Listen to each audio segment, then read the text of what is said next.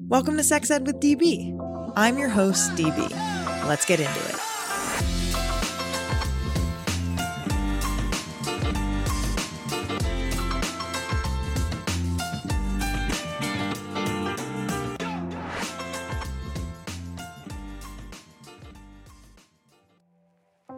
When you're traveling, you don't have access to your amazing sex goodie stash. So you start to pack your lube for sexy time in your toiletry bag, and when you open your bag back up, the lube you packed, of course, spills all over your toothbrush, makeup, and floss picks. Enter a brand new product from Uberlube that will get your lube to your destination without spillage. They're new good-to-go travelers. Perfect for your purse, pocket, gym bag, or carry-on luggage, the Good to Go Traveler features the same Uberlube product in a discreet aluminum traveler that comes in 6 colors. Try Uberlube and their Good to Go Traveler now with code SEXEDWITHDB for 15% off at uberlube.com. When it comes to anal sex, what comes to mind? If you're a beginner like so many of us out there, maybe you feel scared, unsure, or just plain uneducated. Future Method can help with that. Founded by a doctor and anal sex expert, Future Method develops science-backed products and non-judgmental doctor-led education to maximize pleasure, eliminate injury, and empower the way people choose to play in the bedroom. They even have a blog started by the gay community and now for everyone that puts education at the forefront, on topics both popular and taboo. Use code SEXEDWITHDB for 15% off at futuremethod.com.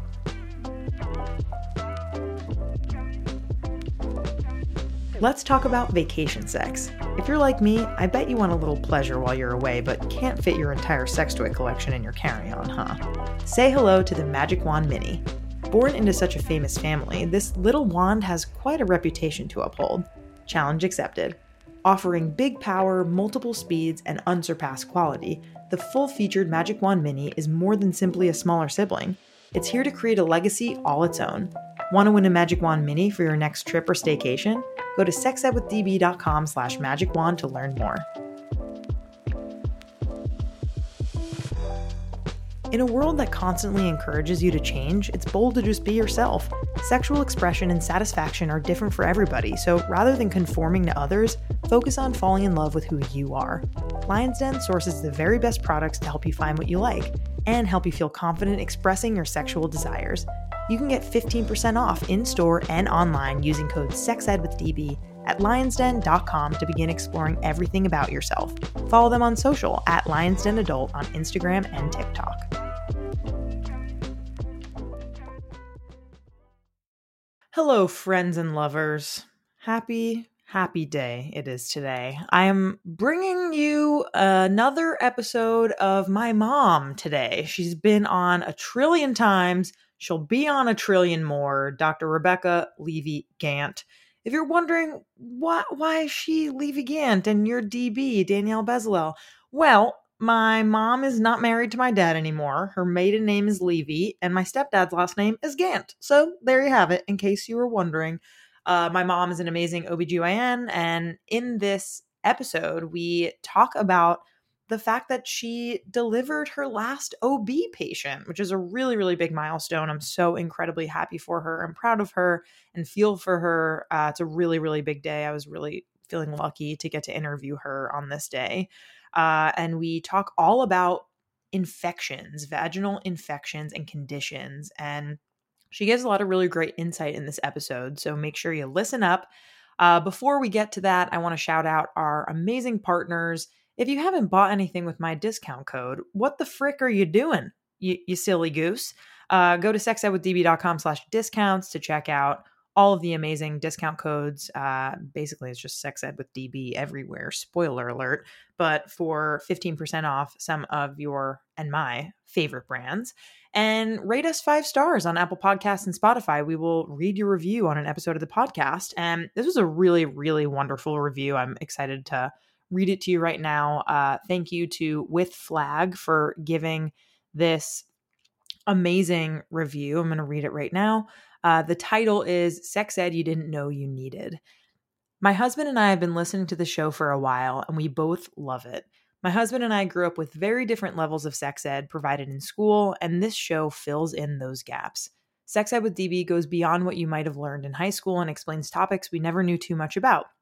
being a cisgender couple, and gives more details that make us stronger as a couple.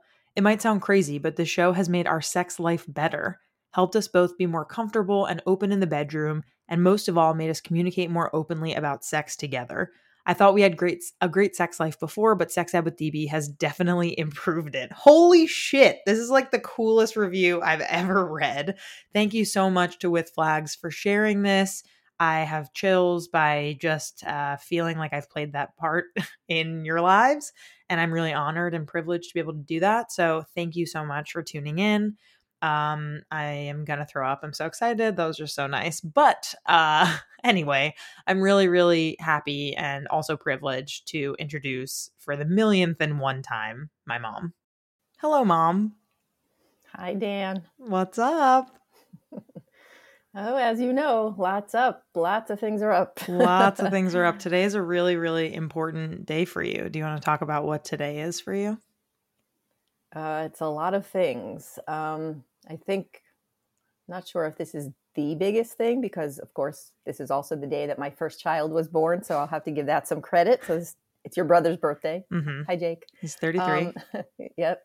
And today is the day that I made a huge change in my practice pattern.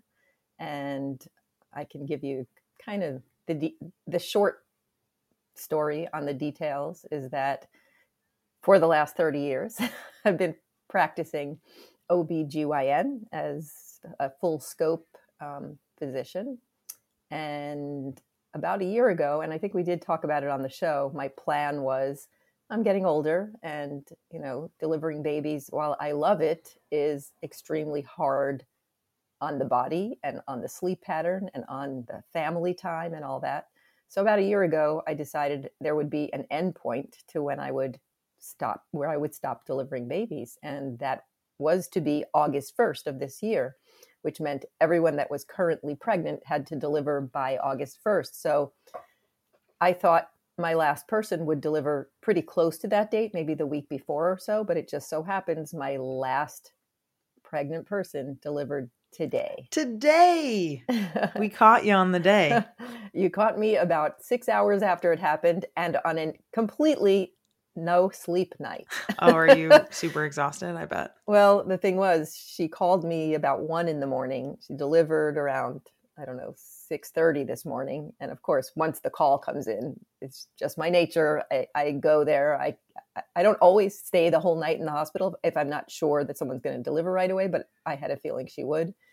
And I just stayed there and delivered her and then never really got to sleep. So it kind of embodies everything good and bad about why I wanted to deliver and why it's time that I stop delivering, which is I love the energy. I love the rush. I love taking care of people. I love delivering babies. I love presenting people with a baby and they're all so happy.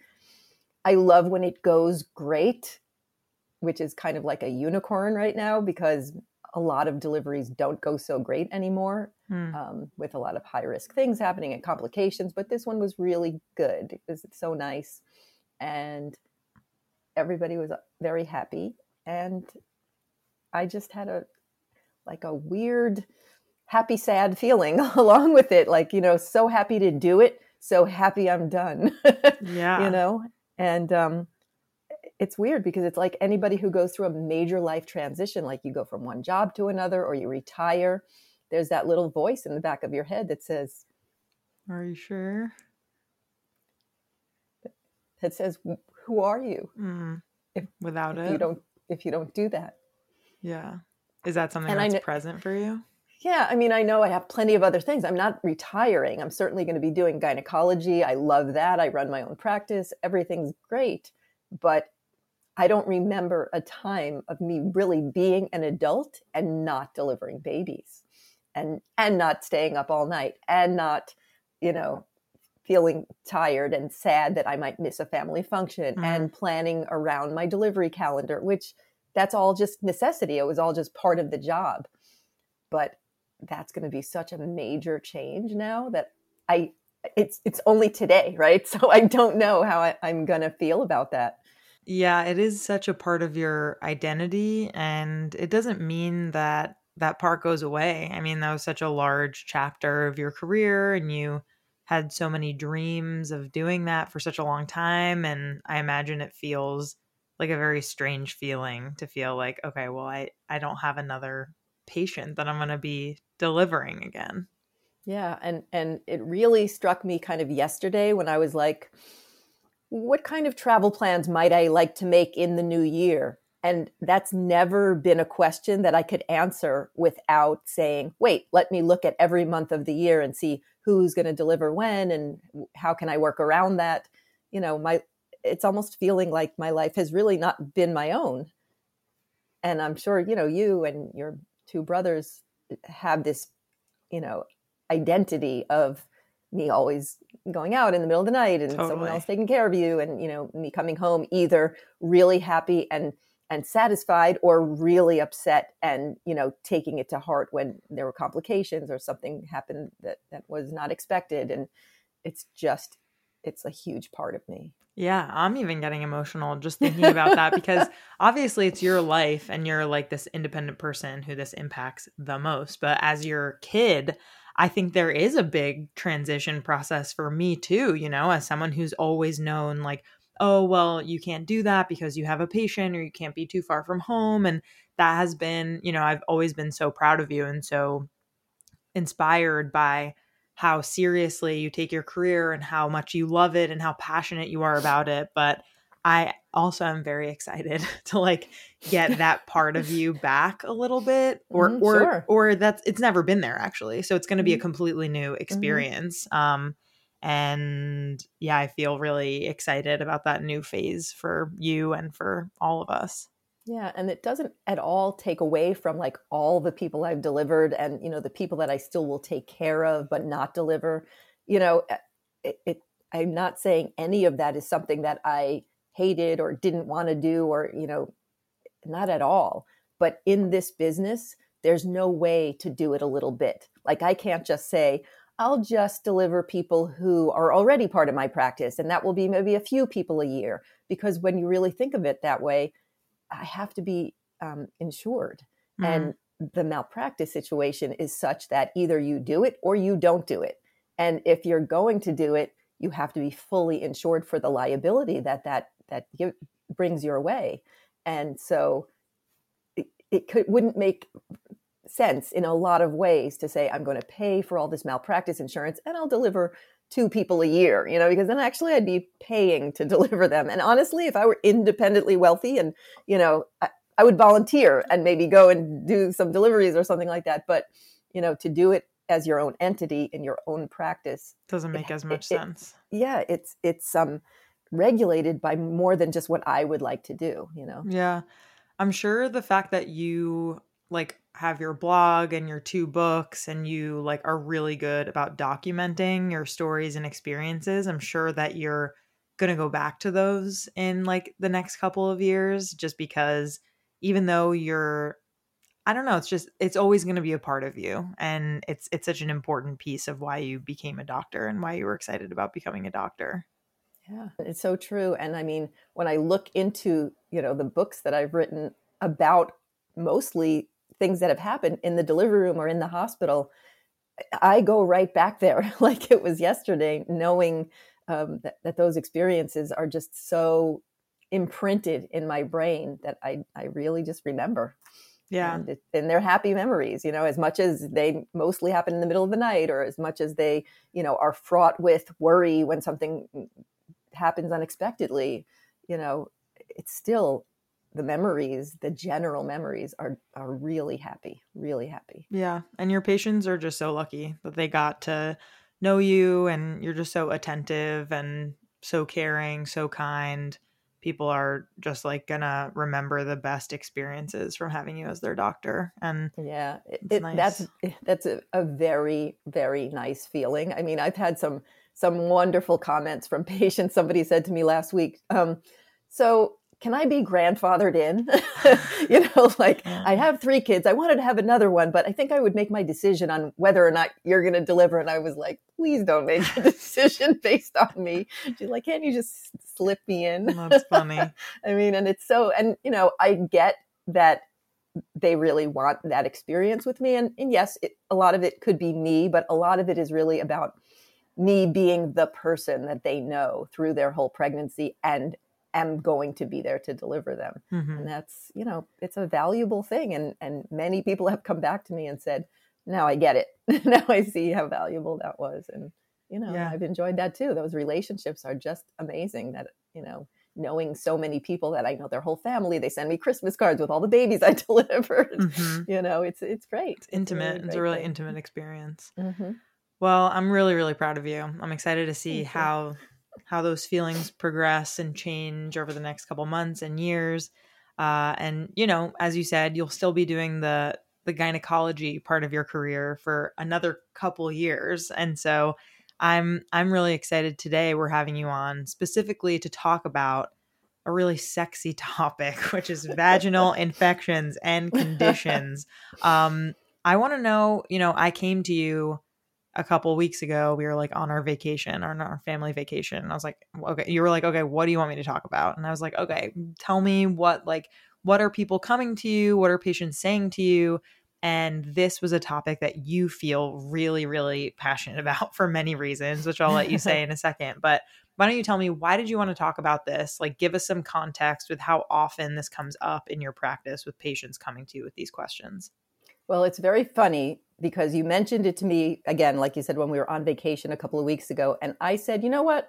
It seems like I see a lot of people with these complaints, vaginal symptoms and problems. But from the moment we got back from that vacation, I decided to count because kept a tally. Yeah, because I work in an office where I'm the only practitioner in the office right now. And I feel like this is like a pervasive problem. Like it feels like maybe 40 or 50% of my patients are having vaginitis problems or infectious type problems. So I decided to count, one, how many patients do I see in a day, or then tally at the end of the week for these complaints or problems, and how many people call, not really wanting to be seen, but call and go, I have these complaints. They want a solution. Exactly. So I counted, and now I see in the office, I'm on a busy day, I see about 24 people a day in the office. And on a slow day, maybe somewhere between 16 and 18. I literally counted, and every single day there were at least 3 appointments for something vaginitis related. Wow. Or something that you would put in that category, and 2 to 3 calls a day. Wow. Just in the past couple weeks. Yes. And this runs the spectrum because I take care of, girls, women, teenagers, older ladies, the whole spectrum. Mm-hmm. I looked at who is the youngest person who called, and she was 14. And who is the oldest person who called, and she was 87. Oh, okay. So, and I can tell you right now, they're obviously not looking at the same problems, right? But the complaints are very similar. And, if you ask me why I think this is a topic that needs to be talked about, it's mostly because there are so many different things that it could be. And if there's really, I guess this should be my conclusion, but if there's one thing I really want to drive home, it's really hard to know what you're treating without somebody who knows, at least the first time, taking a look. Because I exactly had this situation this week where somebody called and said, I'm having a yeast infection. I feel like it's yeast. It's itchy. I have some discharge. Can you just send a diflucan, a fluconazole, which is the oral medication for yeast, which many people take. I'm guilty of doing that, by the way. Okay, I also but the do thing, that. It's in a different situation though, because if you, let's say, are somebody who kind of has a bunch of yeast infections that have been already diagnosed, and then you go to the gym and you're sweating and you know that the moisture might be a reason that yeast might grow, and then you get the exact same symptoms, you have symptoms that have been discussed with a practitioner, have already been treated in the recent past. Yes, you may be somebody, I might be able to do that over the phone, or if you're my daughter, I might be able to treat you without examining you. Right. But this person that called saying, this is yeast, let me just have a diflucan or something, I said, no, I always look back in the chart and say, when was the last time I saw her? What was I treating her for the last time I saw her?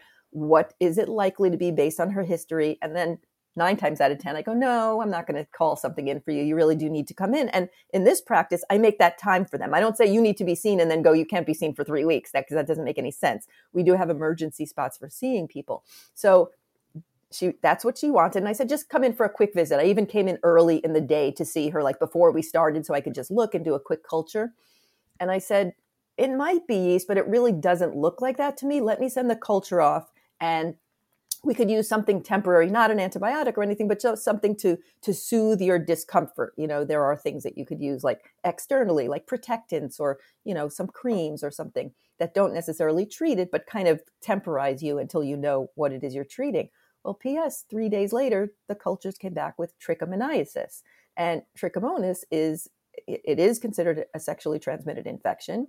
It is something that like both partners should be treated for. It's certainly not cured by a diflucan, So I would have really been doing her a disservice by just calling something in, because 1, it delays you from getting the right diagnosis, and 2, you're treating something that's not really even there. So why have somebody take either an antibiotic or an antifungal or something like that when they don't even have that infection?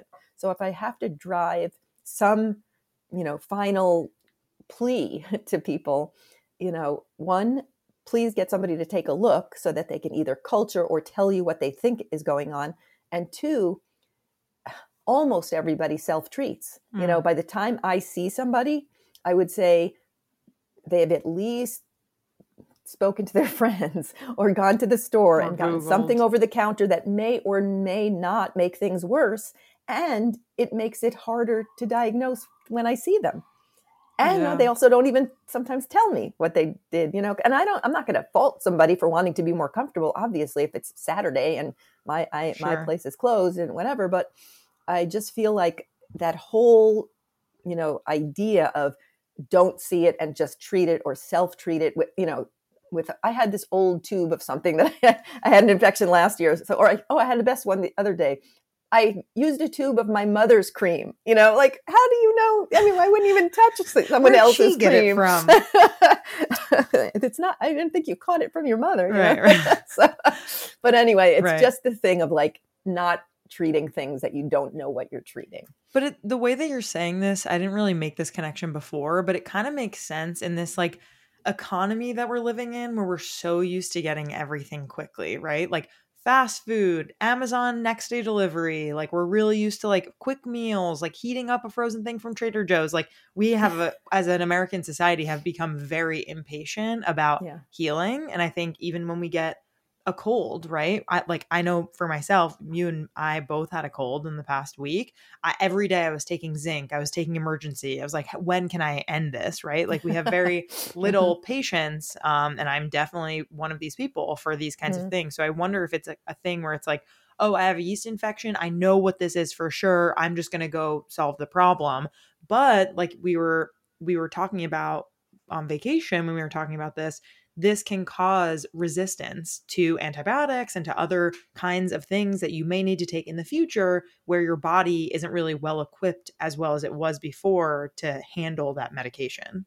Right. And that can definitely be a timing issue. There aren't a lot of clinics that you can just walk into, maybe Planned Parenthood, and some other places, but it's hard to get the right diagnosis right away. And there's plenty of people online who say, use my test kit or, buy this from my website and this will fix your vagina. And I can tell you that I see a lot of people buy a lot of things and come back worse than they were before because they don't know what's in them. Yeah, we're going to talk about that. We're going to talk about that. Okay, so let's get down with the deets on like what kinds of vaginal infections we're talking about. I'd love for you to talk through maybe like 3 most common vaginal infections and conditions, as well as their symptoms. And before you do that, I found a recent-ish stat from the CDC that bacterial vaginosis is the most common cause of vaginal symptoms among women.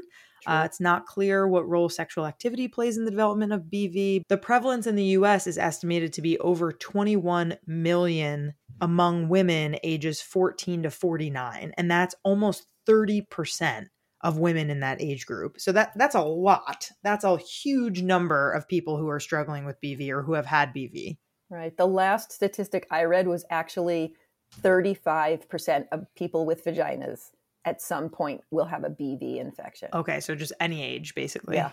So let's talk first like terminology. So there's a lot of words going around like, is it a vaginosis? Is it vaginitis? Is it inflammation? So just the term vaginitis itself, itis, anything with an itis is an inflammation. It could be an inflammation because of an infection.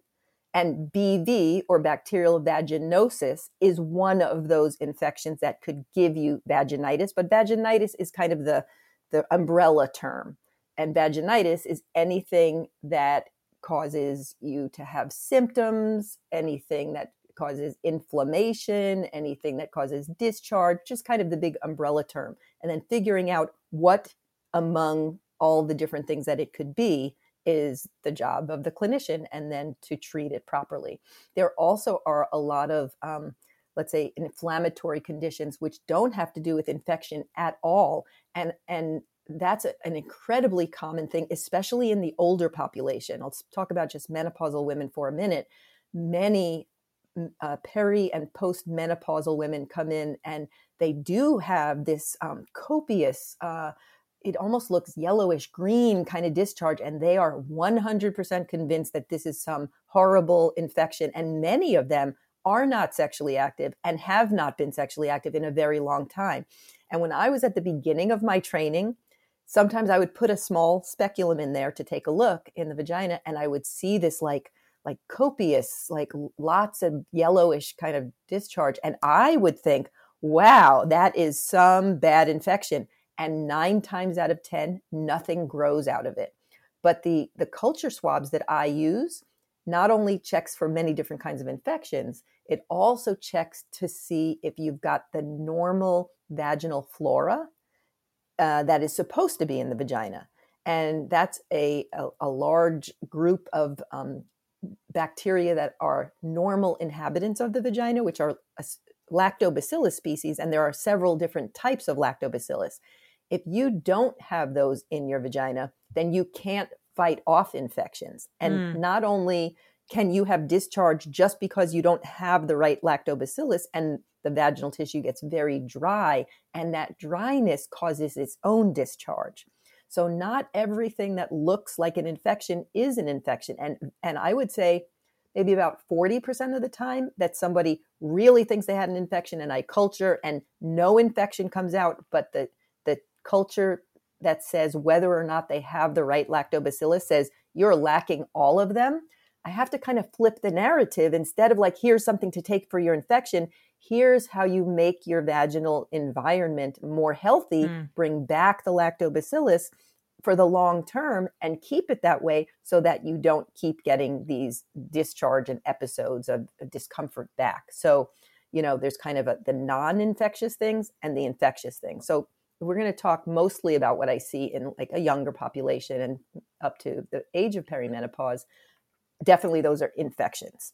And the most common infections that we see are BV, which is bacterial vaginosis. And there are many different species that are involved in that. I'm not going to go into all the like different names of them, but basically it's a group of bacteria that make BV. Yeast infections, so Candida, and there are also different types of Candida. I've been kind of lucky enough, like through the years, going through all the different tests that I have tried with different labs. I really have focused now on this one set of tests from this one lab that I use, where I can do any test that I want, as well as look at the presence or absence of these lactobacilli.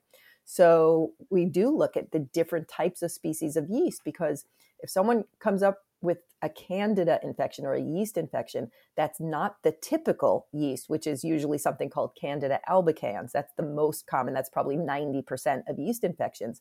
But there are other yeasts. There are other yeasts that can be inhabiting the vagina and will cause just as bad itching, discharge, all the symptoms, and worse, because they're much rarer yeast species and are not treated by the typical yeast medications. So if somebody just says, I think I have a yeast infection, you give them the typical yeast medication, you may be treating a species of yeast that they don't even have. And you can only know what species with the swab. Exactly. It's considered a nucleic acid test where you're actually testing the genetics of the species so that you can identify it. I mean, there are a lot of other ways to test. When I was in training, we did a lot of we had a microscope in the office and you could actually take a swab, put it on a slide, and with different kinds of reagents, you can tell whether something looked more like BV or more like yeast. Not only don't I have a microscope, I don't have the time to do that, even though it's a pretty good test. But these nucleic acid tests are really the standard of care right now, where you actually check to see that the genetics, the DNA or the RNA of what you're looking for is actually there. Okay. So essentially, wait, did you name the third? No. Most common? Okay. The third is kind of a group that's just in the group of STI, so sexually transmitted infection. So I personally, in my office, don't see a lot of gonorrhea, but there is a lot of gonorrhea out there right now, and especially resistant forms of gonorrhea in other clinics, in other populations. But I do see chlamydia and I do see trichomonas. So that would be kind of the group.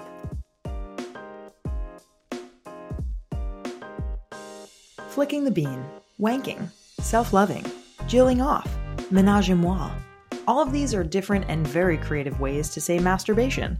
For 21 days, I conducted a masturbation experiment with one of my favorite vibes ever, the magic wand.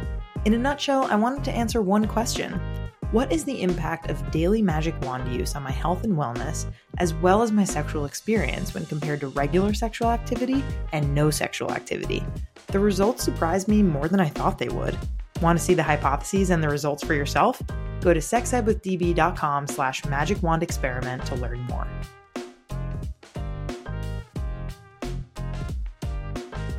Let's talk about lube and condoms. Something important to know is that oil-based lube is not to be used with condoms because the oil can cause the condom to break or tear, which would defeat the purpose of using it. Thank goodness for Uberlube. Uberlube is latex compatible, so it's safe and effective to use with condoms. But wait, there's more. Dispensing 2 drops of Uberlube inside a condom and a measured pump outside will increase pleasure. What are you waiting for? Use code SEXEDWITHDB for 15% off at uberlube.com. I'm sure you've heard the phrase bottoming before, but do you really know what it entails? Pun intended. When it comes to anal sex, there's typically a top and a bottom, and any combination of the two. The top is defined as the insertive partner, and the bottom is defined as the receptive partner. If you're interested in anal play or bottoming, the 3 major muscles in our butt need to be relaxed for complete and successful entry. After you've started to experiment with the tip of a finger or a butt plug with lots and lots of lube, you may want to slowly graduate to a pre-bottoming anal training routine to ensure the best experience. Enter the glass anal dilator set with 3 gradual dilators, small, medium, and large plugs from Future Method. And an important fun fact, an anal surgeon designed these glass dilators so you know that he's got your back and your bottom. To learn more about bottoming and the glass dilator set, go to futuremethod.com and use code SEXEDWITHDB for 15% off at checkout. Let me tell you about one of my favorite pleasure product retailers out there, Lion's Den. If you haven't heard about Lion's Den before, I can't wait to tell you about them. Lion's Den opened its first retail facility in Columbus, Ohio in 1971. That's right, over 50 years ago. Since then, they've grown to more than 50 outlets throughout the US, building their reputation on high-quality products, low prices, and a knowledgeable sales staff who can help you find the perfect toy. One of the many things I love about Lion's Den is that they advocate for a sex-positive perspective on intimacy and sexual well-being, and strive to break the stereotypes and stigma surrounding sex by providing comprehensive educational resources to empower everyone to enjoy life to the fullest. They are simply amazing. Lucky for you, Lion's Den is giving my listeners an exclusive discount of 15% off your purchase, in-store and online with code SEXEDWITHDB at lionsden.com. What are you waiting for? Get your amazing Lion's Den toy now. Isn't trichomoniasis a parasitic STI? It's like an amoeba. So, Yeah. And that is something really interesting to look at under the microscope because you actually see Moving it swim. little guys. Yeah. When I teach about STIs to middle schoolers, we go over that there's like bacterial, viral, and parasitic, and crabs isn't as like talked about, but trichomoniasis falls under the parasitic. If it moves, it's that. Yeah. Okay. So, and what about like what are the differences, I guess, then between infections and conditions? What are like some of the kind of like perpetual or chronic, I guess, conditions that you see? Well, if you're looking at the infections, obviously most of them cause symptoms. Like I don't usually do a culture on somebody who's like completely asymptomatic unless somebody comes in and says, I had a new partner, or I had unprotected sex, or I want to know that I'm negative for all of these, sexually transmitted infections. If somebody's completely asymptomatic, I wouldn't run tests for like yeast and BV and all these other things, because the reason to run them is because they're symptomatic and you want to identify what is causing their symptoms so you can treat them. So if people come in symptomatic, the most common symptoms that I see, what makes people call us or say, I really need to get in today or soon so that I can feel more comfortable. Pain, right? Pain, burning, discharge, odor, sometimes lesions, and usually that would be some kind of viral lesions. Other things like, painful intercourse. Mm-hmm. Sometimes bleeding that shouldn't be happening. So, all of those things, it's kind of the detective job, to one, take a really good history. When did it start? What are kind of your symptoms? How long have they been going on? What do you feel? What do you see? Does it burn when you urinate? All those things. Then it's important to do a really good examine the skin. You look at the outer area, where the labia are, look where the hairline is. Then look at the skin of the inner labia, look around the opening to the vagina, and then look inside the vagina, look at the cervix. Certain infections will make the cervix very red and what we call friable. I mean, does the person have an IUD? This is a big kind of controversy. When I trained, the big answer, there was one answer to the question, do IUDs make people get more infections, or are they more prone? And our answer was always, no, has nothing to do with it. I'm not so sure now. Oh, interesting. Is there new science? There's some literature that says maybe we can't find that that's the cause of it, but it's a string. There's something called a biofilm, which there can be like a film that kind of forms on the string, which attracts bacteria, and then it protects that bacteria from being eradicated with whatever you want to try to use to get rid of it. So, and anecdotally, I never really tell somebody that, if you have chronic bacterial vaginitis and you have an IUD, let's pull the IUD out and see if you're any better. But anecdotally, if people don't want the IUD in anymore, or it was time to come out anyway, I have seen some people, not all, but some people say, hey, now I don't have those infections anymore. So who knows, it could factor in to, people who are having these chronic irritations or infections. So interesting.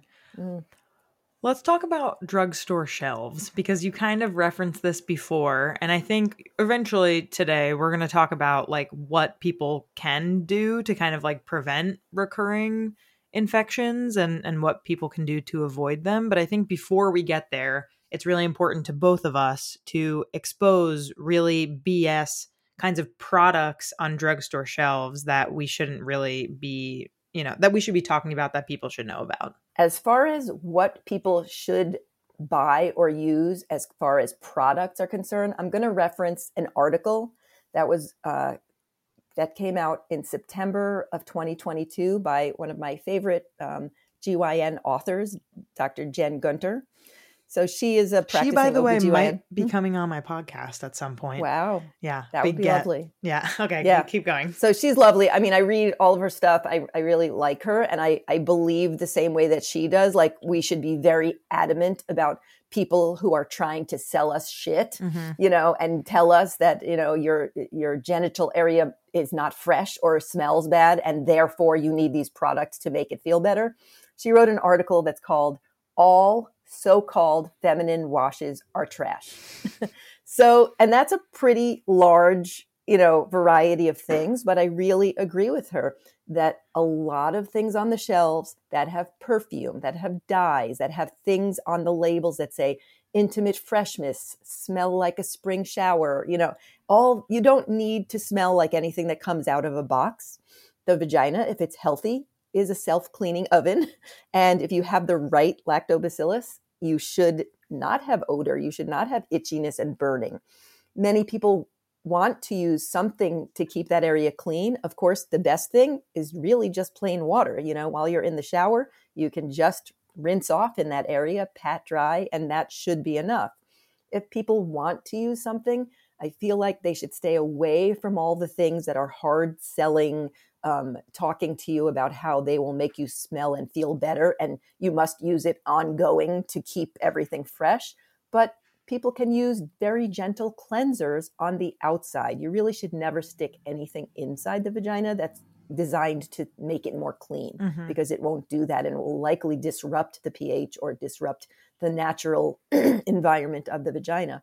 So, gentle cleansers. Dove makes like a gentle soap. It could be in a bar or in a liquid that you can use a little bit of and use it on the outside area. And it has no perfume, no dye in it. That's fine. There are a couple of other things that she also mentions in her article that I also recommend to my patients, something called CeraVe.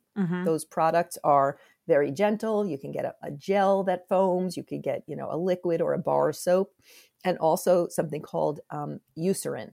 They make products that have like gentle cleansing or, gentle ingredients in them that are not harmful, that will not destroy the skin surface and allow things to, I see so many people that either shave or have, hair issues where they'll get a folliculitis problem. From like an ingrown hair. Yep. And a lot of it is because either vigorously cleaning or using product down there that doesn't belong, and it gets into the hair follicles. And then, just like getting a pimple, it walls itself off, it becomes painful, and, they end up in my office needing to have some procedure done, or me telling them just, warm soak it. And then sometimes it becomes a bigger issue like an infection. So yeah. So basically anything, be wary of anything that says like smell better, feel better, you need to wash your vagina, because you don't. Right. And I would love to transition to people who experience recurring infections. Like I think it's more common that, and we didn't really talk about UTIs, but like UTIs are super common, can be really painful for people. You mentioned yeast infections and the other infections you talked about, but why do people get these recurring infections? What are like some of the most common reasons they get them? And is there anything that folks can be doing independently on their own that isn't necessarily being like, hey, prescribe me this medication, but more so like any lifestyle things or things that they should be doing in order to try to prevent this from recurring? If they're currently symptomatic, like with any of these symptoms that we described, itching, burning, discharge, odor, anything like that, very important to get that diagnosed and treated first. If I see people that, it's a one-time thing, they really haven't had this recurring, and we just treat them, then I don't tell them you need to be on some kind of lifetime correction for your vagina. But often, as you're describing, I'll see somebody and either cyclically, like every time they get their period, they end up having the same symptoms and thinking, oh, I have a recurrent yeast infection every month, which it probably is not. Or they, every time they have sexual activity, again, they have the same issues with discharge, burning. And, a lot of people will come in and go, it's just not worth it for me to have sex anymore, because every time I do, I end up with an infection. Well, the answer is not giving up the sex, especially for me. I'm a gynecologist. I want people to have sex. Keeps me in business. Yeah. But you have to correct the environment of the vagina. So of course, first treat any infection that's there.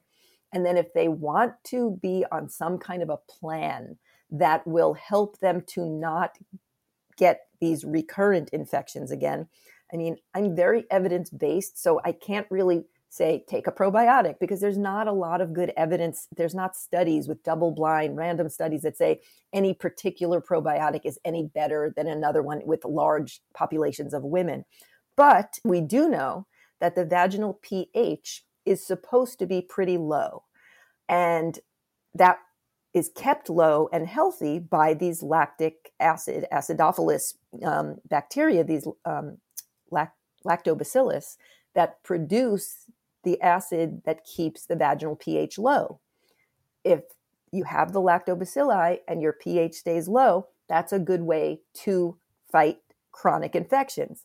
But there's a lot of things at work to destroy that pH, because what's the pH of blood? It's high. What's the pH of semen? It's high, right? So no wonder after a period or after sex, people feel like they're getting these chronic infections back. So there certainly are products that, and most of them are made with something called hyaluronic acid, which is the same product that older people like me use on our wrinkles. And what does it do? It brings more moisture. It plumps it up.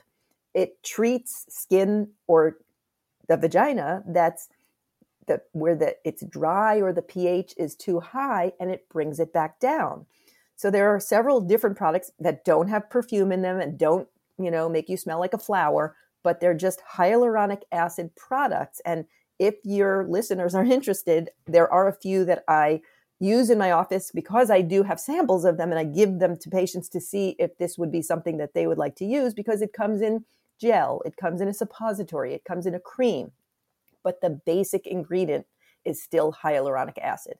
Some people feel like they want it with a little kind of an oily base, or some people say the cream is too messy or something like that. So I recommend trying some different products that all have this hyaluronic acid as its base and see what works best for you. And I'm not saying people should put that in every day, but I have kind of two ways that I advise people to use that kind of a product, which is, if you're somebody who's had chronic infections, I've treated you now 3 times for something that's shown up on my cultures and we've treated it.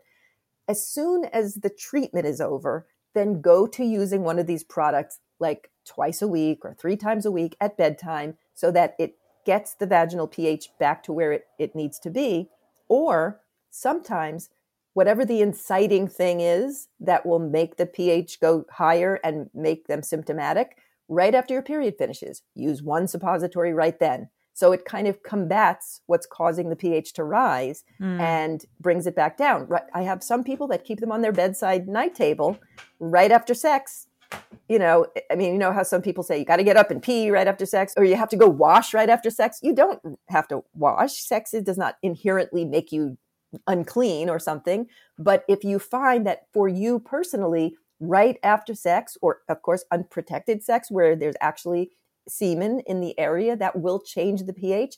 I have so many women who now right after sex just insert a suppository that has hyaluronic acid in it, and they're done, and this is their plan. And it's never my plan to say you must come back every month so I can retreat your chronic infections. I don't want that. I want them to be able to do something on their own. I see the cat behind you with ears picking up. Don't worry, she's just doing her thing. So anyway, speaking of cats, Nice. But that's the kind of thing where I love kind of having the relationship with the patient, where she can write me a message through my patient portal, or she can call me and say, I'm using this, not really working for me. What else can I do? But the general idea is to get your lactobacillus back in there. And for some people, we've tried all the products. We try so many different things, and they keep coming back with this problem and with no lactobacillus. In extreme situations, I will have a compounding pharmacy make up some special suppositories. And it's usually some older women who are also lacking in estrogen, because estrogen also helps you bring back the lactobacillus. So if it seems like just an atrophy issue or a dryness issue, using estrogen will help bring those lactobacillus back. But if that's not even working, there's a product that it can use that has estrogen along with lactobacilli, like actual acidophilus, which, allow the normal flora to regrow, and it recolonizes and repopulates, and they feel better. Do you feel like people, like women, have always had these issues like for centuries, or are the things that we're consuming and are our bodies more prone to these kinds of what do you think about has that always been happening and just women have just been suffering through these things, or what is it? I think what you said about people wanting to have a solution and an answer right away. There's no shortage of people out there online on the shelves, saying, do you feel like this? That's not right. Do this, use this, wipe it with this, put this in there.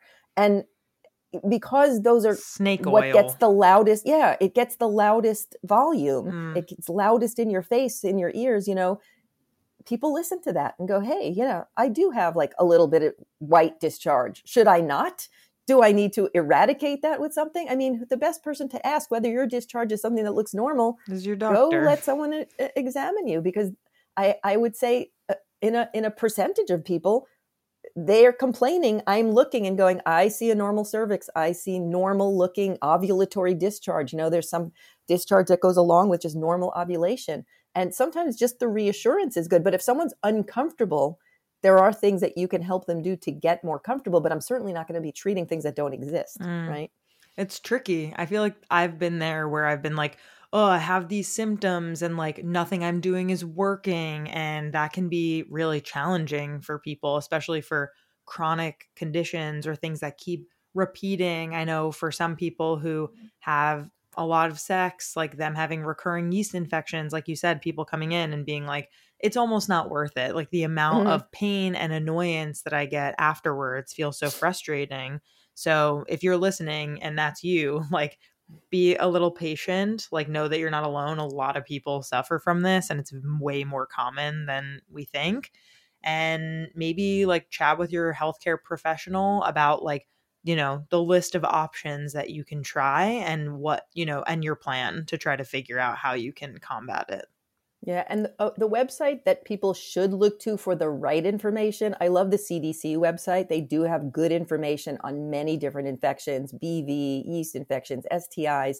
One little plug I'm going to give that I didn't mention is that there is another bacteria that could live in the vagina in small amounts, something called mycoplasma or ureaplasma. These are other things that we don't go hunting for these. I don't swab people for these unusual things and say, you have this, we must treat you.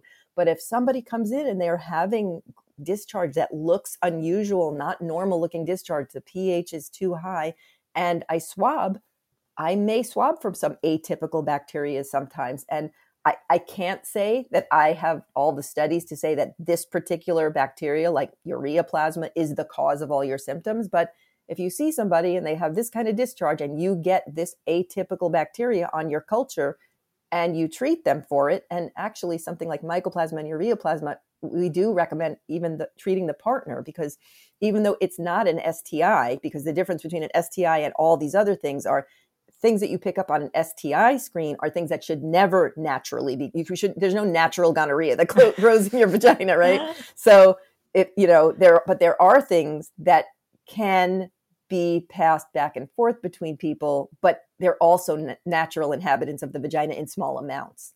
So we do recommend sometimes treating a partner with something like that, but not like yeast. A lot of people come in and go, am I getting this yeast from my partner? And I'm like, well, does he have like huge jock itch that, he's scratching all the time and then touching your skin with his skin? Then yes, Maybe. it's skin to skin contact. But are you getting yeast because he's giving you yeast somehow? No. And I do want to also put a plug in for, if you are having chronic things that look like yeast, always other workups there are to be done. Like people should be checked for diabetes. People should be checked to see if they have autoimmune conditions. These are down the road, but they are things that you have to think about. Somebody can't come in 10 times and be treated for yeast 10 times and nobody said, what's your blood sugar doing? So that is another benefit of having some kind of relationship with a doctor or, nurse practitioner or somebody that can look over time at your history and see what's most likely to be happening. If I see a menopausal woman come in and their complaint is something vaginal, if they're not using any estrogen or hormone replacement or anything vaginal, it's almost always vaginal dryness first that's causing the pain and the discomfort and, the symptoms that they're having. So you go there, not it's an infection all the time. Yeah. And yeah, like things can shift and change as you get older and your body reacts differently to different things and different partners. Like you said, different semen, if you're having sex with one person and their semen is a different pH and affects your vagina differently, you're someone who may want to consider, like, instead of letting the semen go inside of you, like using a condom or whatever is like helpful for you at that time. Cause you shouldn't be in pain and you shouldn't be frustrated with how you're feeling. And it should feel good generally. And also, I do find a lot that sometimes women are not really aware of the architecture down there. Like, I definitely have had people come in and go, oh, that mole, it's been there forever. And I know we're not really talking about skin conditions here, but this is the benefit of having somebody look, because at least 3 times in the past year that I can think of, somebody kind of just told me something was there, or I noted it on an exam, did a biopsy of it, and it turned out to be something that really would have been bad had we just left it alone, like pre-cancers. I had one person with a cancer that didn't look like cancer to me. It looked like a birthmark, but I said, that's kind of new. Let's Huh. take that off. So, it is just like it's good to have a dermatology exam where they do a skin check because there's areas that you don't see. For most people, the vulva is not a sun exposed area, so for things to be there that don't belong there or that crop up that are new or growing, always a good thing for somebody to take a look, other than your partner, who probably doesn't know what they're looking at, unless they're a doctor too. 2 in 1. Well, this has been really, really insightful and really fantastic. It's always great to have you on the podcast, Mom. Why don't you tell everyone what's next for you? Where can people find you? And where can they buy your 2 really great books? Okay, I did want to, if it's okay with you, mention some of the products, the hyaluronic acid Sure. products. I'm not endorsing any one particular, but these are ones that have the base of hyaluronic acid in them. And one's a gel, one's a cream, and one is a suppository. So there is something called Hyalo GYN. So that's HYALO GYN. And the website for that is thatname.com. And that's a gel of hyaluronic acid. There is something called VIA, which is VIA. That's a cream. And the website for that is something called Solv Wellness, SOLV wellness.com. And then there is a suppository called Reverie. And that comes from a company called Bonafide. And the website is hellobonafide.com. So those are just 3 choices. And then what's next for me? Well, now that I won't be really delivering any babies anymore, my office practice will go on. It will be just a gynecology practice, which I'm doing a lot of anyway. So I will be seeing lots of menopausal women, perimenopausal women, and younger women for birth control. I put in a lot of IUDs. We do a lot of Nexplanon. So I will be very busy in that part of the practice. I also will still see people who are trying to get pregnant, and I can help them with some kind of evaluation or fertility management up to a certain point. I'm not a fertility expert, but also, contraception and STI testing and anything that women and girls need through the spectrum. It's been a really interesting year because I do have a nurse practitioner, my lovely nurse practitioner, Lily, who works with me. And she has been out because she had some surgery for a couple of months now.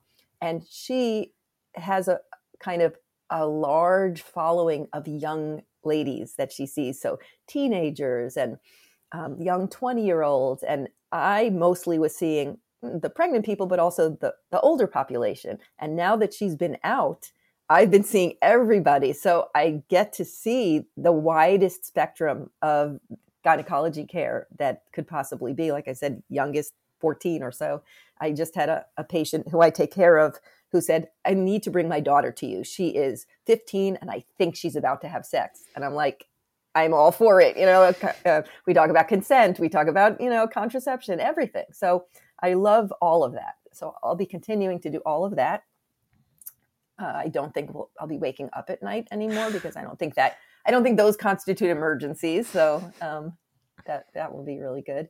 I have written 2 books. One is called Womb with a View, and it's selling actually pretty well on Amazon. So you could get it there.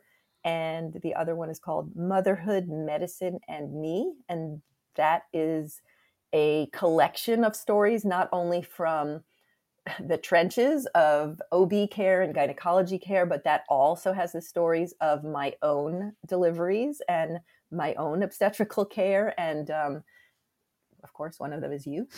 I remember vividly. Spoiler alert. Yeah. And the other really big thing that I'm doing now, which I'm actually focusing major parts of my attention and time on, is I am writing a book that's going to be out in probably November or December. And it is called Perimenopause for Dummies. And that is from a collection of the Dummies books, those yellow books that everybody probably knows, or at least has one on their shelf. And that company approached me to write that book for them. And I am in the latter half of that process. And it's very exciting, very pressuring. And you're doing great, though. I love to write. So that's pretty much what I've been doing. Can't wait to continue to support you, and can't wait till your Dummies book comes out. I will read it cover to cover pretty quickly and then tell everyone I know about it. And the one most important thing that I'm going to be doing over the course of the next year, I hope, is helping you plan your wedding. Yes, you are. Yep. My partner and I, my fiance and I, are getting married in a year almost. So I'm really, really excited about that.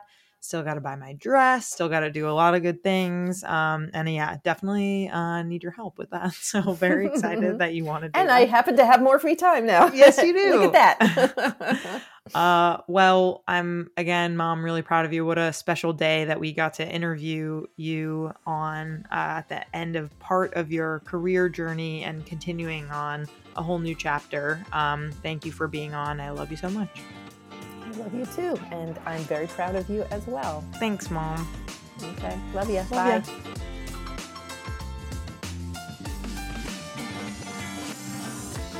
Our creator, host, and executive producer is me, Danielle Bezalel.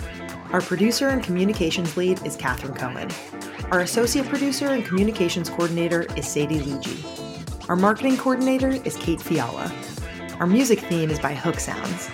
Thanks so much to our featured guests, partners, and listeners. Want to partner with us? Email us at sexedwithdb@gmail.com.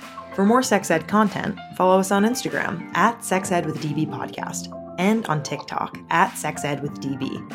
For exclusive content and to submit an anonymous sex ed question, check out my new podcast on Fridays, Curious Sex Ed, hosted with Mariah Caudillo of Sex Ed Files. Go to buymeacoffee.com/CuriousSexEd to learn more. See you next time.